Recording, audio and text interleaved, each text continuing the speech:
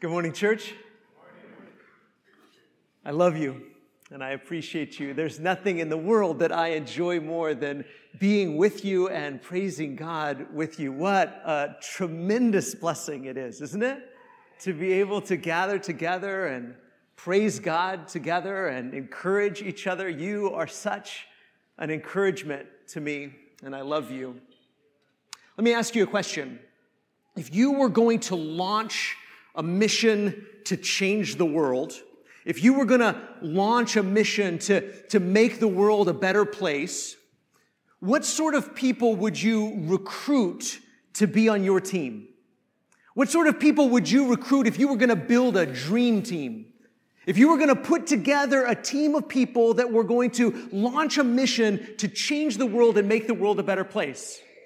Well, I have a feeling that most of us would think, we need some well-known people, some famous people, don't we? We need some famous people, people with a platform, people that can let other people know that are influential. We need some influencers. We need some celebrities. We need some rock stars or some movie stars or some TV stars, some famous athletes, people with lots of money, people with lots of influence. That's how we tend to think, isn't it? That if we were going to launch a mission to change the world, those are the sorts of people that we would recruit. We would recruit extraordinary people. We'd go out and we'd build a dream team of extraordinary people. But you know who didn't think like that? God. God didn't think like that. When God launched a mission to change the world, He passed over the extraordinary people. There were extraordinary people in the first century too. There were rich people and well-known people, famous people, royal people, strong people, wise people, and God passed over all of them. And He picked the incredibly ordinary people, the humble people. And so if there's ever been a time in your life where you've thought, I'm not extraordinary, I'm just a regular, ordinary, normal kind of person, then you should hear the gospel as saying, good, those are exactly the kind of people that God chose to change the world. Or you may even think to yourself, I wish I was normal. I wish I was ordinary. I wish I was average. I'm below average. I'm less than ordinary. I'm less than normal. Then God says to you too, even better news. Those are the kinds of people that God chose to change the world. This is particularly the way that Luke tells his gospel account. He wants us to understand that this is the way that God has gone about changing the world. And it reminds me so much, as we've gone through this series, I've thought so much about what Paul wrote in 1 Corinthians chapter 1. So I want to read that before we get into this morning's lesson. 1 Corinthians chapter 1, starting in verse 26. This is from the New Living Translation. I think it's on the screen. It says this, "Remember, dear brothers and sisters, that few of you were wise in the world's eyes. Few of you were wise in the world's eyes, or powerful, or wealthy when God called you. Instead, God chose things the world considers foolish in order to shame those who think they are wise. And He chose things that are powerless to shame those who are powerful. God chose things despised by the world, things counted as nothing at all, and used them to bring to nothing what the world considers important. As a result, no one can ever boast in the presence of God." See, we still have a tendency to not embrace this reality. We have a tendency to think God needs powerful people. God needs famous people. God needs rich people. God needs people that the world will bow down to and respect. Nonsense. God needs humble people. God needs faithful people. God needs people who love Him and fear Him. That's who God needs. God needs normal, ordinary, even less than normal, less than ordinary, average, humble people who love him and who will be faithful to him. Those are the people that God chooses to work through to change the world. You say, well, but can't rich people and powerful people come to God as well? Yes, but Jesus says it's really hard. It's really hard because they have to particularly humble themselves. And this is what the gospel says to us that is so incredibly surprising. In fact, Luke, again, frames his gospel account this way. In fact, here's a fun exercise. We won't do this too much this morning, but go and read Matthew's account of the birth of Jesus, and then compare it with Luke's account of the gospel of Jesus, or the birth of Jesus. And notice the things that Matthew includes versus the things that Luke includes. And then you'll see how Luke is particularly choosing details to frame the story in this way. He doesn't say anything about the star. He doesn't say anything about the Magi from the east coming and bringing their wealth to King Jesus. He doesn't say anything about that. Instead, he tells us this story about a manger and about shepherds. He doesn't begin by talking about Bethlehem. He begins by talking about Nazareth, this little worthless town in Galilee. And he wants us to understand this is where the people that God chose to be the parents of the Messiah, this is where they were from. And only later did they end up in Bethlehem. So if you have your Bible, Luke chapter 2 and verse 1. Luke chapter 2 and verse 1. Luke begins this part of the story by saying this. In those days, a decree went out from Caesar Augustus that all the world should be registered. This was the first registration when Quirinius was governor of Syria, and all went to be registered, each to his own town. Now, it's interesting because, again, if you read Matthew's account, Matthew doesn't say anything about this. Matthew doesn't begin by talking about Caesar Augustus or about the governor of Syria. In fact, we might look at this and say, why are you mentioning Caesar in a story about the true king of the world, the true King of Kings? I think that's particularly why Luke is mentioning this, so that we see the contrast between Jesus and Caesar, between the kingdom of God, the kingdom of heaven, the kingdom that's breaking into the world, and the kingdoms of the world, the earthly kingdoms. And the way that the kings of the world think about things and look at things and consider things and evaluate things versus the way God looks at things and considers things and evaluates things. And it helps us to reflect on ourselves and think, do I think about things more like Caesar does or more like Jesus does? Am I looking at the world through the lens of the kingdom of Rome? Or am I looking at the world through the lens of the kingdom of heaven? See, Caesar thought that he was the most powerful, the greatest. In fact, most people would have said, if you had asked them, who's the greatest person in the world? Who's the most powerful person in the world? Who's the richest person in the world? You would have said, well, Caesar. Caesar. In fact, Caesar Augustus believed himself to be a son of a god. In fact, we found inscriptions from this time period that say this about Caesar. Here's a calendar inscription that celebrates the birth of Caesar Augustus. And it says this: the birthday of the god Augustus was the beginning of the good tidings. The Greek word there is euangelion. You know how we usually translate that? Gospel. Gospel.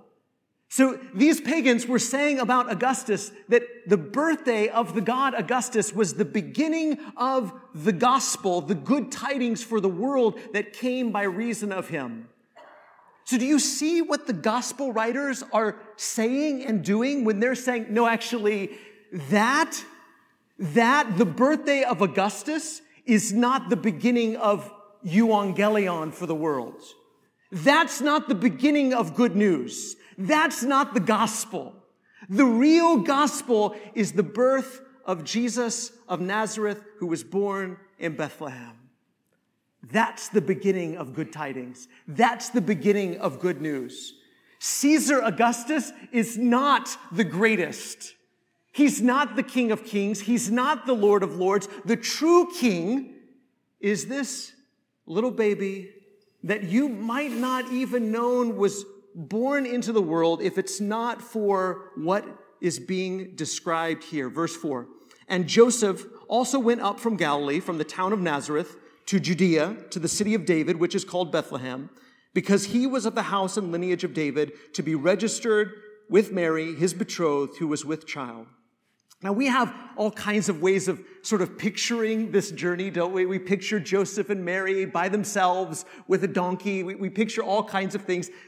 Don't go beyond what the text says. Just kind of listen to what the text is describing. It doesn't necessarily say they were by themselves. It doesn't necessarily say that Jesus was born the very night they arrived in Bethlehem. In fact, in verse 6, here's how the NIV reads. It says, while they were there in Bethlehem, the time came for the baby to be born, and she gave birth to her firstborn, a son.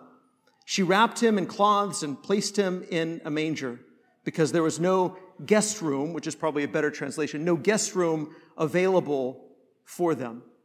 We don't really know how long they had been there or how long they intended to stay there or exactly what sort of dwelling they're in. Some translations say an inn. There was no room in the inn for them, but probably, again, a better translation is guest room. There was no guest room for them. Scholars now think that it's probably best that we picture that they were probably staying at a relative's home. And they were probably staying at a relative's home, and there wasn't room in the guest room for them. So they were on the downstairs portion of the house, which is, by the way, where the animals came inside the house. We'll show you a picture. Here's a picture of a first century home. That's kind of how they were structured. And so at night, they would bring the animals downstairs into the house. And of course, there were kind of places cut out in the floor, low places, mangers, that they would put food in. And baby Jesus was laid in one of those feeding troughs, probably, again, in the lower part of this house, because there was no room for them upstairs in the guest room. And so, on the one hand, yes, it's extraordinary in one sense, because I don't think that was a normal thing for them to put newborn babies in a manger. But on the other hand, it was incredibly ordinary. Incredibly ordinary kind of a situation. Because what Luke is telling us over and over again throughout this account is that these people were very, very ordinary. Very, very poor. Very, very common. Just as there were thousands, a multitude of poor, common people throughout Israel at that time. Just as there are common, ordinary, poor people all over the world today. And Jesus came as one of them. And his family was one of them. One such common, ordinary, poor family. Again, nothing like Augustus, right? Nothing like Caesar. This was not a palace. This was not a throne. There was nothing beautiful or wonderful or ornate in this place where he was born. This was a very common place. This was a very poor place. Look at verse 8. And in the same region there were shepherds out in the field, keeping watch over their flock by night. And an angel of the Lord appeared to them, and the glory of the Lord shone around them, and they were filled with great fear. Now, if you've been reading along this gospel account, Luke, he's told us 3 different occasions when an angel has appeared to someone. First to Zechariah, the humble priest who'd been praying and waiting for a child his entire life and was waiting and waiting and waiting. To Mary, this teenager of, as she put it, humble estate, this poor teenager who lived in this backwoods town of Nazareth. And now to these shepherds. An angel has shown up. And the reaction is always the same. The reaction is always the same. They're terrified, of course. They're in fear. They're overwhelmed. And then they're told to not be afraid by the angel. But notice again, look at the people that God is choosing to show himself to appear to communicate with, to send his messengers to. A humble priest, a poor teenager, these shepherds. It's not to the Sanhedrin, not to the Jewish high council, not to kings, not to royalty, not to powerful people, not to rich people, not to people that others respected, not to people at the top of the social ladder, the people you might think and expect. This is who God is going to recruit. God's going to recruit the powerful and the wealthy, the celebrities, the influencers. And God says, no, none of that. None of that. I want these people. These are the people to whom he shows up. These are the people to whom he manifests himself. Verse 10, and the angel said to them, fear not, fear not. Isn't that beautiful? Again, these are people who feared the Lord. And when the Lord's messenger shows up, he has the same message for all three of them, all these groups of people. And he says, don't be afraid. Don't be afraid. Fear not. For behold, I bring you good news of great joy that will be for all the people. For unto you is born this day in the city of David a Savior, who is Christ the Lord. And this will be a sign for you. You will find a baby wrapped in swaddling cloths and lying in a manger. See, this is the good news. This is the good news. Caesar Augustus and his birth is not the good news. This is the good news. This is the news that is bursting forth out of heaven. This is the news that the angels are saying, these are the good tidings. This is the beginning of good news for all the people. Not the birth of Augustus, the birth of Jesus. Because he is Christ. What does Christ mean? Christ means God's anointed one. He is the Lord. He is the Christ. He is the Savior. He's the one that's going to save his people. It's him. And you're going to find him. You're going to find him not in a palace, but you're going to find him lying in a manger. In fact, the angel says, this is the sign for you. Now, of course, Matthew will tell us that the sign for the Magi was the star. The sign for the shepherds is that this baby is lying in a feeding trough. That's how you'll know. It's very subversive, isn't it? It's very much the opposite of what you would expect. Here's how you'll know you found the King of Kings. Here's how you'll know you found the Savior. Here's how you'll know you found God's anointed one. He's lying in a feeding trough. That's how you'll know. See, again, we still have a tendency, don't we? To think of the world and to see the world and to process the world through the eyes of Caesar, through the eyes of the kingdoms of the earth. But this story, this good news, is giving us new eyes to see and new ears to hear. To say, if you're willing to listen, if you're willing to see, now you'll have a new way of seeing the world. Now no more will you look at the rich and powerful and influential and say, they're the greatest. No, when God shows up, when his anointed king shows up, and he tells the common, ordinary shepherds, here's how you'll know you found the king. He's lying in a feeding trough. That changes everything, doesn't it? It changes how you see yourself. It changes how you see your neighbor. It changes how you see the world. It changes how you define greatness.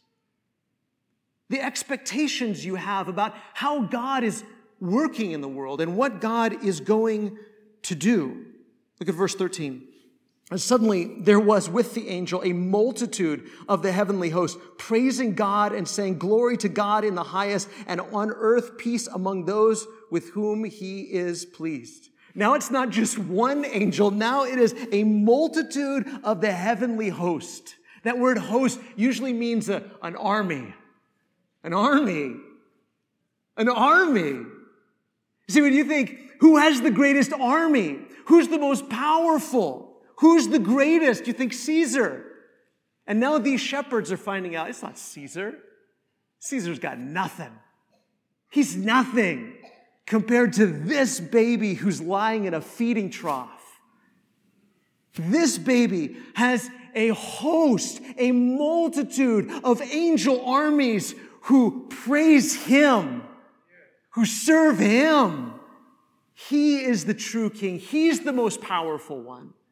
But his greatness isn't manifest the way Caesar's supposed greatness is manifest. God doesn't operate like that. God doesn't think like that. God doesn't evaluate things like that. And neither should those who have eyes to see or ears to hear. God is showing up to the common, to the humble, to those who fear him.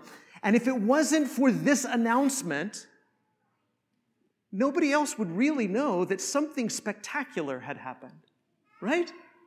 I mean, the people next door, if Jesus is born downstairs in kind of the common place in the house with the animals and the feeding trough, and he's born there, the people next door might be totally oblivious to the fact the Savior was just born next door.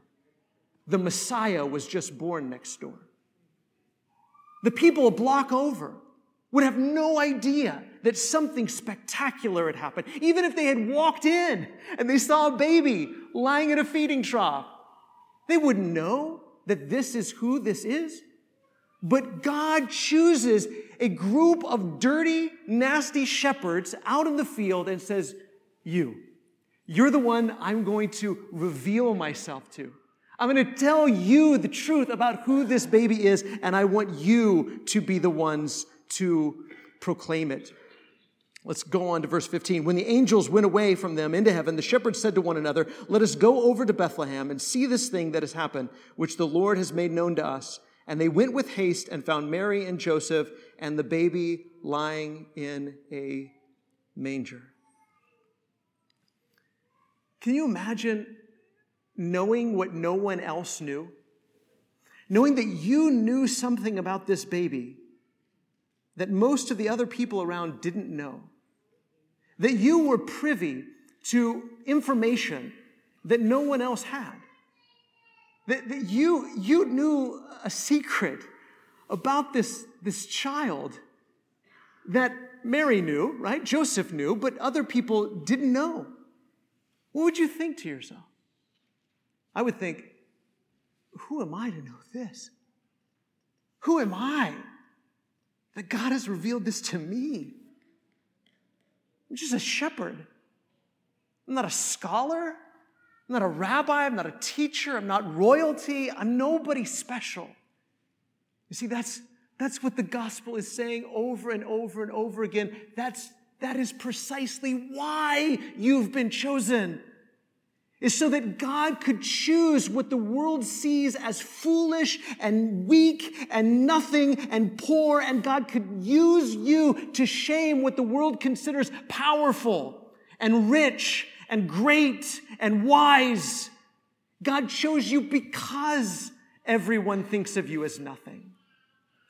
Because God doesn't see you that way. He doesn't see you as nothing. He doesn't see you as unimportant. And he is exalting you precisely because of that reason. And so to these shepherds, God has given this spectacular information. Verse 17, and when they saw it, they made known the saying that had been told them concerning this child. And all who heard it wondered at what the shepherds told them. But Mary treasured up all these things, pondering them in her heart. And the shepherds returned, glorifying and praising God for all they had heard and seen as it had been told them. You see what these shepherds became? They became some of the very first evangelists. Evangelist comes from the word euangelion, good news, good tidings. These shepherds became the very first human evangelists to say, good news, the real king has been born. Good news, God's anointed one has been born. Good news, the Savior has been born. The one we've been waiting for, the one we've been anticipating, he has been born in Bethlehem. They get to be the very first evangelists. But pretty soon they'll be joined by others, won't they? They'll be joined by people like fishermen, tax collector, people the world considers sinners, outcasts, prostitutes. These are the kinds of people that will join them in telling others, good news. Everything's changed. The world is about to be turned upside down. God's anointed one has come into the world. And notice it says, all who heard it wondered. That word wonder means to marvel, to be impressed, to be astonished. And Mary pondered these things in her heart. See, ordinary people who had eyes to see, who had ears to hear. They knew good news when they heard it, didn't they? Oh, there were a lot of people that didn't know the good news even when it smacked them upside the face. They couldn't tell the good news when it was right there in front of them. But other people, ordinary sinners, knew the good news when they heard it. And these shepherds were ordinary people who knew the good news when they heard it. So the question that the gospel writers want us to ask ourselves is, do we know good news when we hear it? Do we know good news when we see it? Do we have eyes to see? Do we have ears to hear? And one reason that many of us don't have eyes to see or ears to hear is because we still perceive the world like Caesar. We still see the world through the kingdoms of this earth, through worldliness, through the flesh, rather than through the Spirit, and like the kingdom of heaven. So I want to end this morning by simply saying, prepare him room by having ears to hear. Prepare him room by having ears to hear. People like this were those throughout Luke's account, were people who had ears to hear. So that's how you prepare him room. Before his second coming, you must have ears to hear. What does that mean? Number one, pursue God's kingdom rather than Caesar's. Pursue the kingdom of heaven rather than the kingdoms of earth. God's kingdom is not one of silver and gold or earthly strength and power. It's one of humility and service and self-sacrifice. Prepare him room by having ears to hear, which means, number two, practice wonder.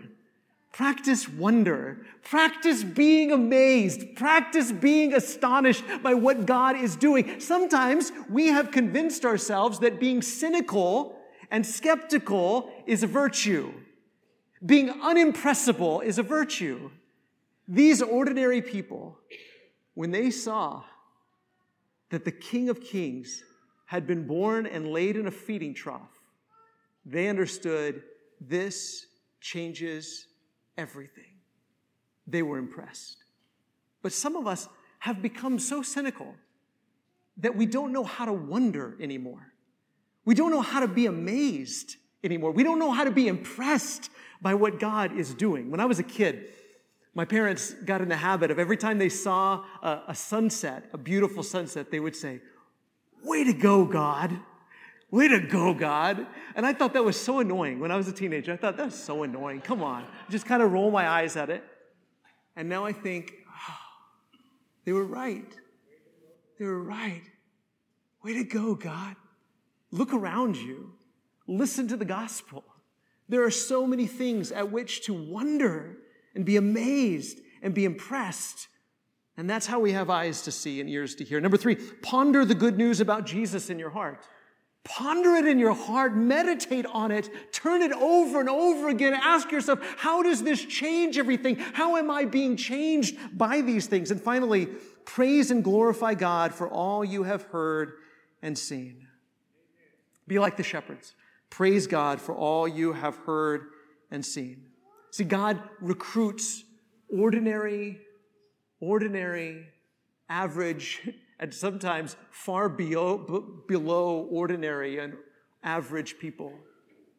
And he works through them and says, you are the ones that I'm going to recruit and I'm going to partner with to change the world. Celebrate that reality. Embrace that reality. Step into that reality. See, I imagine when these shepherds went back to their fields, they went back to tending sheep, but nothing was ever the same after that night. See, but sometimes we have a tendency to come here on Sunday, listen to the good news, and then go back and live on Monday as if nothing has changed, as if the king hadn't been born and laid in a feeding trough. We go back to evaluating the world the way the world does, evaluating life the way the world does, evaluating ourselves the way the world does. We have to have a whole new set of eyes, a whole new set of ears because of what Jesus has done for us. When we're baptized, we're stepping into that reality. We're embracing that reality.